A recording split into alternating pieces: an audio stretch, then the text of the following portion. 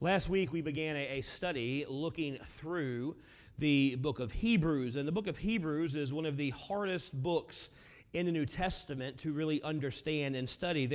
We don't know who the human instrument God used to pen these words down, and it doesn't matter. You know, there's arguments, and I've heard people argue vehemently that it's Paul or that it's Luke or that it's Apollos, and it doesn't matter who the human author is because God is the author of the book. God gave us these words. So when we look at the letter of the book of Hebrews, it's not a letter from an apostle or from a disciple to us. It's a letter from God Almighty to His children. And this letter, it was written to a group of believers that were struggling with their faith. They were facing persecution. They were facing trials. They were facing temptations. They were dealing with some difficult doctrines they didn't really understand. And a lot of different reasons had caused them to begin to slip in their walk with God. They are having trouble following through in their commitment to Christ. Now, they don't hate God. They don't hate Jesus. They love Jesus. They love God, and they want to follow Him more, but they're having difficulty completely committing to Him. They know that everything they know about Him is true. They're just struggling going all the way with God. And there are some Christians that struggle the same way this morning. Maybe you're here and you struggle in your walk with God. You wish you were stronger in your faith, but you're just not.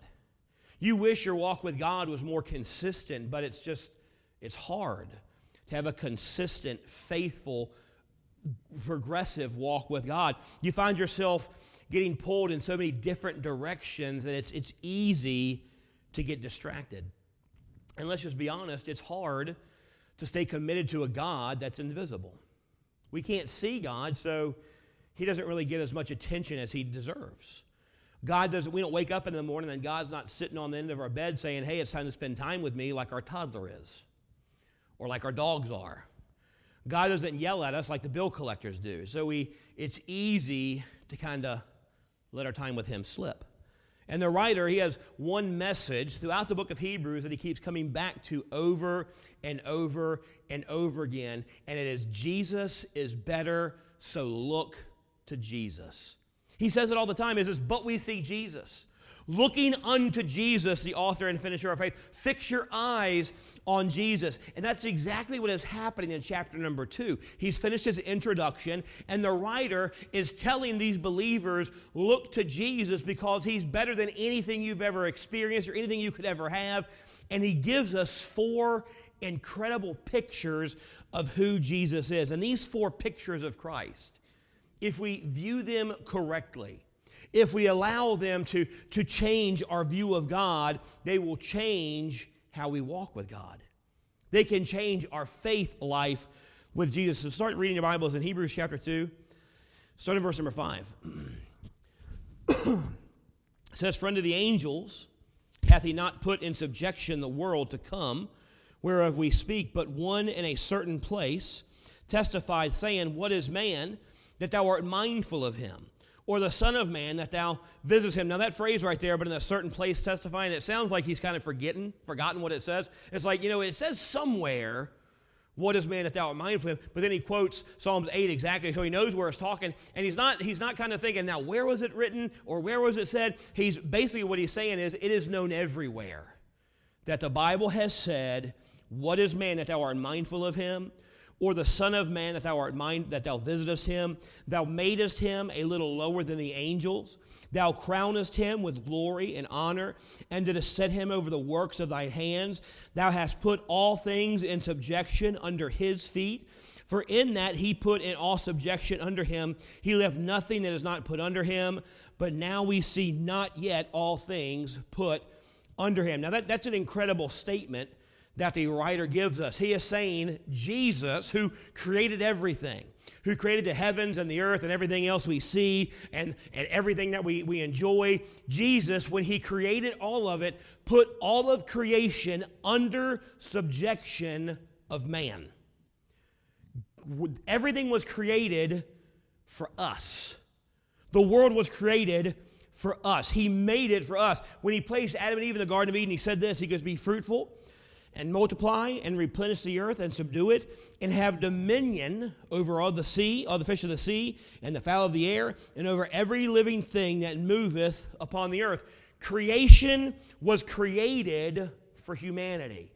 God created everything, and then he created man and said, you are to control everything. All of creation is put in subjection to man. Then the Bible says God crowned man with glory and honor. But he finishes this verse by saying, we don't see everything under his control right now. He says everything was created for man. God put everything put man over everything, and everything is a subjection to man. But that's not how it is. You know, is all of creation subject to man? Is man in control of everything? Of course not. We can barely control our kids, let alone all of creation. In the last century, 100 million people died from unnatural causes that was not related to war or disease. That means 100 million people died by accidents or starvation or animal attacks. You know how many people hippos kill every year? We're not putting hippos in our subjection. They are eating us anytime we get near them. We die by animal. You know how many people die on roller coasters? You know, like 6 people a year are killed by vending machines. Now look, if you die by a vending machine, I think you had it coming, and we're thinning the herd of the dumb people. But like 6 people a year are killed by vending machines. We don't have the world in our subjection. If anything, we're not on top of the world's on top of us. We don't control anything. We look around and we don't see anything in subjection to man. And that creates a problem for us. Because we should be on top of the world, but we see evil. We see tsunamis, we see hurricanes, we see heartache, we see abuse. And people begin to ask, even believers, why there's so much pain in the world? Why is there so much hurt in the world? Why is there so much evil going on? That's what these new believers were looking at. They were looking at their life and saying, you know, before Jesus, we had it pretty good, and then we accepted Christ as our Savior. We started following him, and now all this persecution is coming.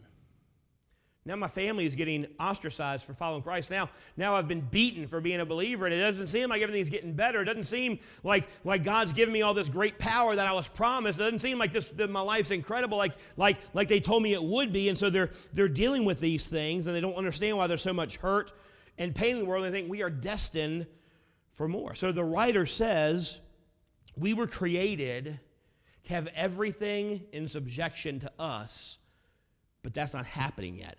Let's keep reading in verse number 9. It says, but we see Jesus, who was made a little lower than the angels, for the suffering of death, crowned with glory and honor, that he, by the grace of God, should taste death for every man. For it became him for whom are all things, and by whom are all things, in bringing many sons unto glory, to make the captain of their salvation perfect through suffering. For both he that sanctifieth and they who are sanctified are all of one, for which cause he is not ashamed to call them brethren. Then skip down to verse number 14. It says, for as much then as the children are partakers of the flesh and blood, and also himself likewise took part of the same, that through death he might destroy him that had power of death, that is the devil, and deliver them through fear and death, were all the lifetime subject to bondage. For verily he took not on him the nature of angels, but he took on him the seed of Abraham. Wherefore in all things it behooved him to be made like unto his brethren, that he might be a merciful and faithful high priest in all things pertaining to God, to make reconciliation for the sins of the people. For in that he himself hath suffered, being tempted, he is able to secure them that are tempted. So in this passage that we just read, Paul is telling us, or not Paul, I'm sorry. Forgive me. Again, it's a long day. We're talking Ephesians. I'm in Paul. So the writer here, God, is telling us, look, the world is supposed to be in subjection to you, but it's not, and it causes trouble, and it causes pain, and it causes heartache, and it causes people to get discouraged. So stop worrying about all the things that aren't happening the way you think, and look to Jesus, because he is better than anything you could want or anything you could imagine. And then he gives us 4 pictures of Christ that proves Jesus is better than anything we could ever ask for. And here's one of the 4 pictures. First thing, he is a king that gets involved. Look at verse number 9 again. But we see Jesus, who was made a little lower than the angels. Remember, he was made man. Than the angels, for the suffering of death, crowned with glory and honor, that he, by the grace of God, should taste death for every man. In 1964, in New York City, Kitty Genovese was murdered. And she was out on the street one day, and a mugger attacked her and stabbed her. And when he did, she screamed out, "He stabbed me! He stabbed me!" And all around, people's lights came on. People started looking out their windows, and people saw what was going on, but no one got involved. No one helped. Now, the attacker, he ran off, but when he noticed no one was helping, because after a few seconds, people's lights started going off, people started shutting their blinds again, he came back, he dragged her into an alley, he murdered her, and stole $49. It was reported that 37 people saw what happened, but nobody got involved. No one got involved. Jesus is a king that gets involved. See, especially during this time, the Israelites were used to kings that didn't care what happened to the people. They didn't care if they were starving as long as the king had his taxes coming in. They didn't care if they didn't have the life they wanted to as long as the king was set up pretty good. And so the king, as long as there was no rebellions or no discord or nothing going on, the king could care less about what happened to his people. He definitely wasn't going to come off of his throne and go down to where the people were and get involved in their life and work for them and help them and encourage them. He definitely wasn't going to give his life for them, but that's exactly what Jesus did. Jesus saw how in need we were. And as our king, he stepped down from glory and came down and got involved in our salvation. He didn't just risk his life for us, he laid down his life for us. He tasted death for us. He took the full wrath of God for us because he saw how needy we were. He saw we were condemned to sin and death. He saw we were deserving of it, but he loved us so much, he got involved and took the punishment for us. He's a better king than we could ever ask for. He's a king that gets involved in our lives. We were guilty, but he took our punishment. He gets involved in our problems. He did for us what we could never do. And that was mind-boggling to the Hebrews who were reading this because they were used to kings that didn't care about them. And let's be honest, we're used to politicians that don't care about us.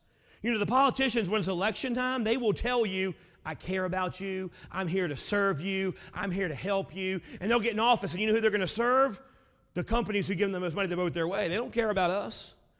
They don't care about what we want or what we desire or what we want to do. If they did, we would, annex most of Northern Virginia to D.C. and have a new state, amen? They don't care about us. But Jesus is a king that cares. He's a king that gets involved. Yeah, he got involved in our salvation. But here's the great thing. After he got involved and he saved us and he redeemed us and he took the wrath for us, he still gets involved in our lives. God, the Bible says that we can cast our care upon him. Why? Because he cares for us. When we're struggling, when we have difficulties, we have trials and temptations and burdens and problems. There are people on earth we can go to kind of, listen to us. We all need someone that can listen to us, that we can vent to. We all need someone that we can call up. We can go to coffee. And sometimes we don't want them to fix anything. We just want them to listen to how bad things are. And that's fine. We can complain all we want to. And people need somebody to complain to. But here's the thing. If you complain to Jesus, and the Bible tells us we can pour our complaint to God.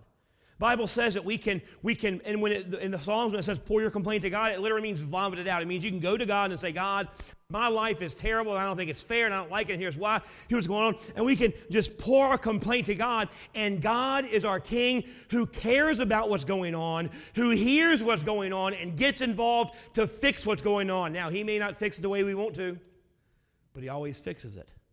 He is a King who gets involved. He does for us what we can never do. Not only is He a King that gets involved, but number two, He is a champion that saves. Look at verse number 10. For it became Him, for whom are all things, and by whom are all things, in bringing many sons unto glory, to make the captain of their salvation perfect through sufferings. And skip down to verse 14. For as much then as the children are partakers of flesh and blood, He also Himself likewise took part of the same, that through death He might destroy him that had the power of death, that is, the devil, and deliver them who through fear of death were all their lifetime subject to bondage. Verse 10 says that He is the captain of our salvation. The Greek word there means founder, leader, and champion. He is the champion of our salvation. He returns His image in verses 14 through 15. Sometimes during this time, fights between two warring nations were settled with two representatives of the nation. They would come together, and instead of, it wasn't an invading thing. It was basically two kings had a disagreement, and their armies would meet on the battlefield, and they would decide, instead of, having thousands of people slaughtered, let's just have two people, one champion from each side, come together, fight it out to the death, and whoever wins, that king is the victor. And that way, only one person had to die, not thousands of people had to die. We see this in the Old Testament story between the battle of the Philistines and Israel. When Israel and the Philistines are lined up side by side, and Goliath every day would come out and would taunt Israel. He was their champion. He was the one who was going to fight on behalf of all the Philistines. And he just said, hey, send me someone to fight for us. Because remember what he said, if he beats me, we'll be your slaves. But if I beat him, you're going to be our slaves. So they were saying, let's just have two guys duke it out to the death, and whoever wins, that person wins the victory for the entire team. And so Jesus fought death and sin on our behalf, and He defeated them. He was our champion. He fought for us, and He won the victory. Death and hell and sin were the Goliath that He was facing. And of course, Goliath, in death and hell and sin, they scared everyone. And Jesus was our David, an unlikely representative that slays the giant while everyone else watches. David was Israel's champion. Jesus is our champion. He won the battle of sin and death and hell. He defeated the giant and delivered us from the one thing that all of humanity is terrified of, and that's death. The fear of death keeps us in captivity. It's terrifying because it seems like it's an end. And if you view death as an end, there's a pressure to accomplish everything you can, to experience everything you can now. And if you miss out on something, it causes bitterness, because life is the one shot you have to make a difference. This life is the one shot you have to do everything you can now, to experience everything you can now. Or you can start to panic because you start to notice the aging process. You notice when you get up, in the morning, your knees creak a little bit more. Anybody noticing that? So it gets harder and harder to get up in the mornings because you get up and things start popping. And you wake up, it's like pop, pop, pop. When I get up, my ankles pop, my knees pop, my toes pop, my back pop, everything pops. And once it pops, like, oh, okay, that feels good. And sometimes it pops wrong. You're like, oh, I'm done for the day. We start to notice we can't do what we used to do. We're not as young as we used to be. We notice the aging process, and that causes fear.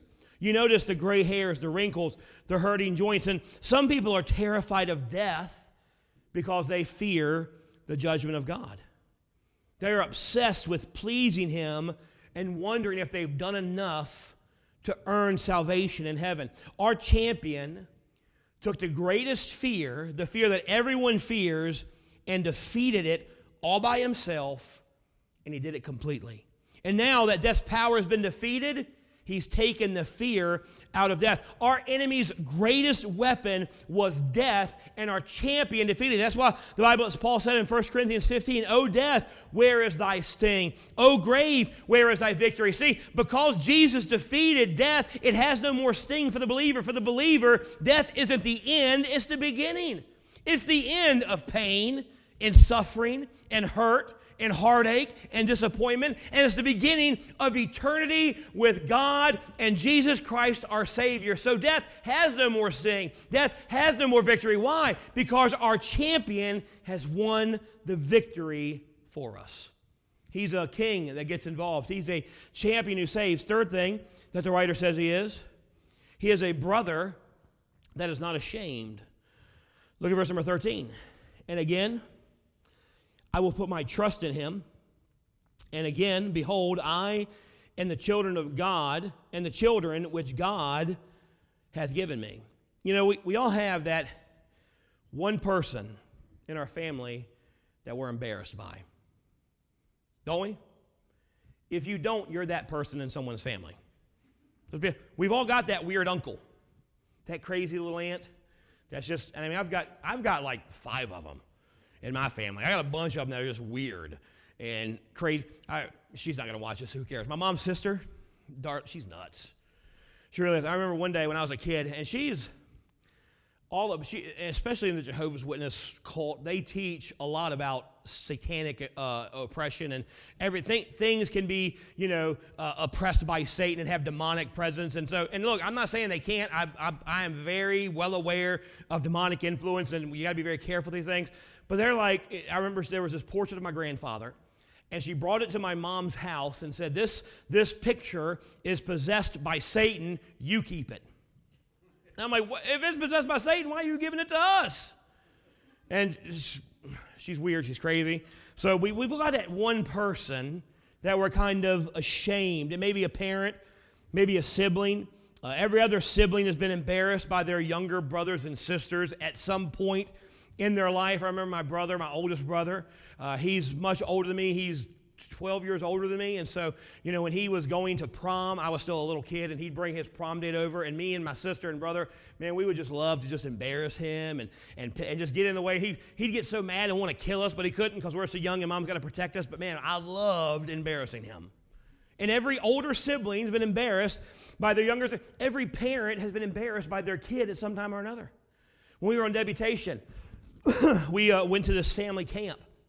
And it was up in Pennsylvania. And this family camp, I mean, the people who ran this family camp, they were very conservative. And so we get there, and we're at this family camp, and we're getting checked in, and I'm trying to talk to the pastor, and I'm trying to get money from this guy. And at the time, we were potty training Connor. And so we're in the middle of a field talking to this pastor. His wife's right there. Me and April are right there. We're talking. All of a sudden I look down, and Connor has his pants down to his ankles just peeing in the field. I'm like, what in the world are you doing, son? Kids, man, we've all got that one relative. He hasn't done that in a couple of days. We've all got that one relative that embarrasses us, that we can be ashamed of from time to time. You were the family member that Jesus should have been ashamed of, but he's not. He proudly identifies with you. He claims, he says, that's my brother. That's my sister. Well, man, did you see what they did? I sure did. And I love them. And I'm proud to call them part of my family. After he resurrected, he tells Mary, go tell my brothers that I have raised. Of all the things he could have called them, these are the men who, for 3 years, he told them, I'm going to die, 3 days rise again. I'm going to die, 3 days rise again. I'm going to die, 3 days rise again. He dies, 3 days later, they're nowhere to be found. I mean, if I was one of the apostles, I'd say this because I know the story, but after he's dead 3 days later, I'd be at that grave waiting on, he said he's coming back. So he's going to be here one day. And even Mary and them, they weren't there to watch him rise. They were there to anoint his dead body. But he says, when he rises up, he doesn't say, hey, go tell those morons that didn't believe me. Go tell those cowards that ran away. He goes, no. Go tell my brothers that I've risen from the dead. He could have called them anything, but he calls them brothers. Why? Because he was not ashamed of them. And he's not ashamed of you. He's a brother that is not ashamed. So he's a king that gets involved. He's a champion who saves a brother that is unashamed. And finally, he's a priest that can help. Look at verse number 17. Wherefore, in all things, it behooved him, that's a good word, ain't it? Behooved him to be made like unto his brethren, that he might be merciful and a faithful high priest, in things pertaining to God, to make reconciliation for the sins of the people. For in that he himself had suffered, being tempted, he is able to secure them that are tempted. This verse can be confusing. Why did Jesus have to suffer to help us? I mean, he's God. Couldn't he have helped us without having to suffer? But his temptation, his suffering, enabled him to help us more. See, it helps us psychologically. Because we know when we pray, we are praying to a God that has felt everything we have felt.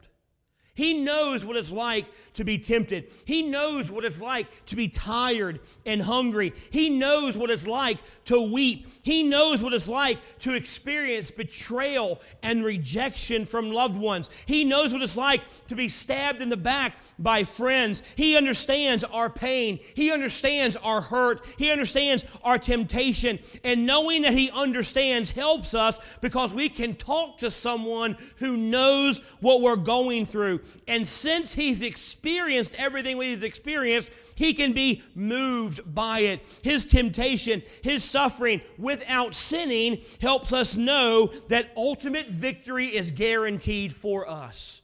We know that, yes, we struggle with sin now. We struggle with temptation now. But one day, we will not have to struggle anymore. One day, sin will have no more power over us. One day, temptation will never bother us again. One day, we will be completely sinless. One day, we will never have to go to God and say, God, I did it again.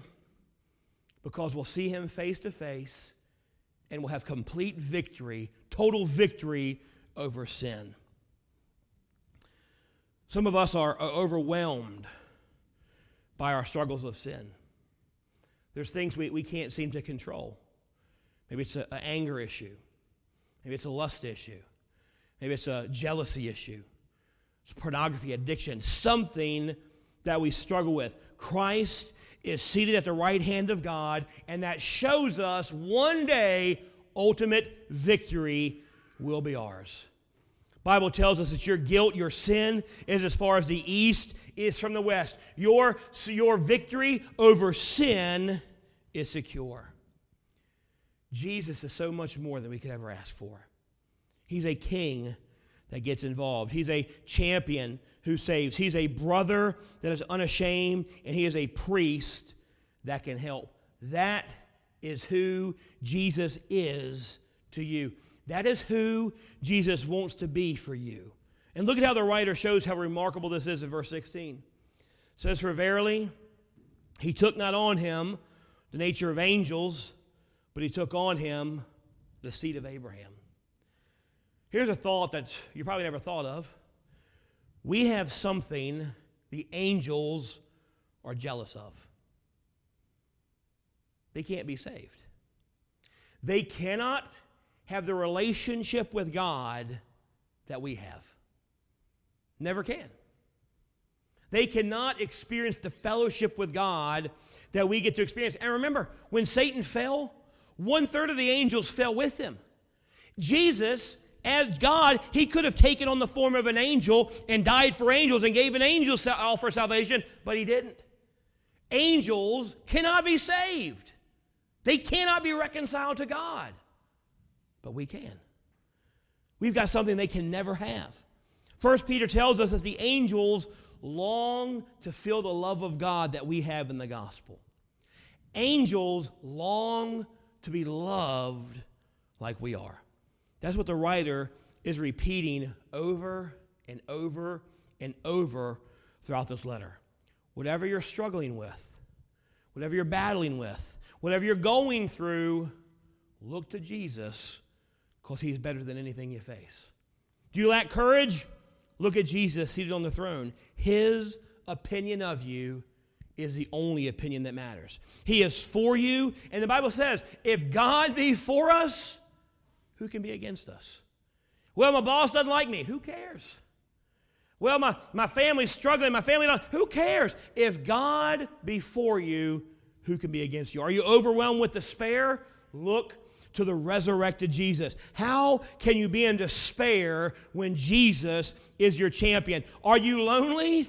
Your brother and friend will never leave you or forsake you. He will always be with you. Are you discouraged over how sin beats you down? Look to Jesus, who has conquered the power of sin. Are you struggling to give up control? Look to Jesus. You can trust Him. You can let go and let Him have control. Whatever you lack, whatever you need, it is found in our Savior. We can trust Him. We can find refuge in Him. He is all that we need. He is better than anything. Look to Jesus.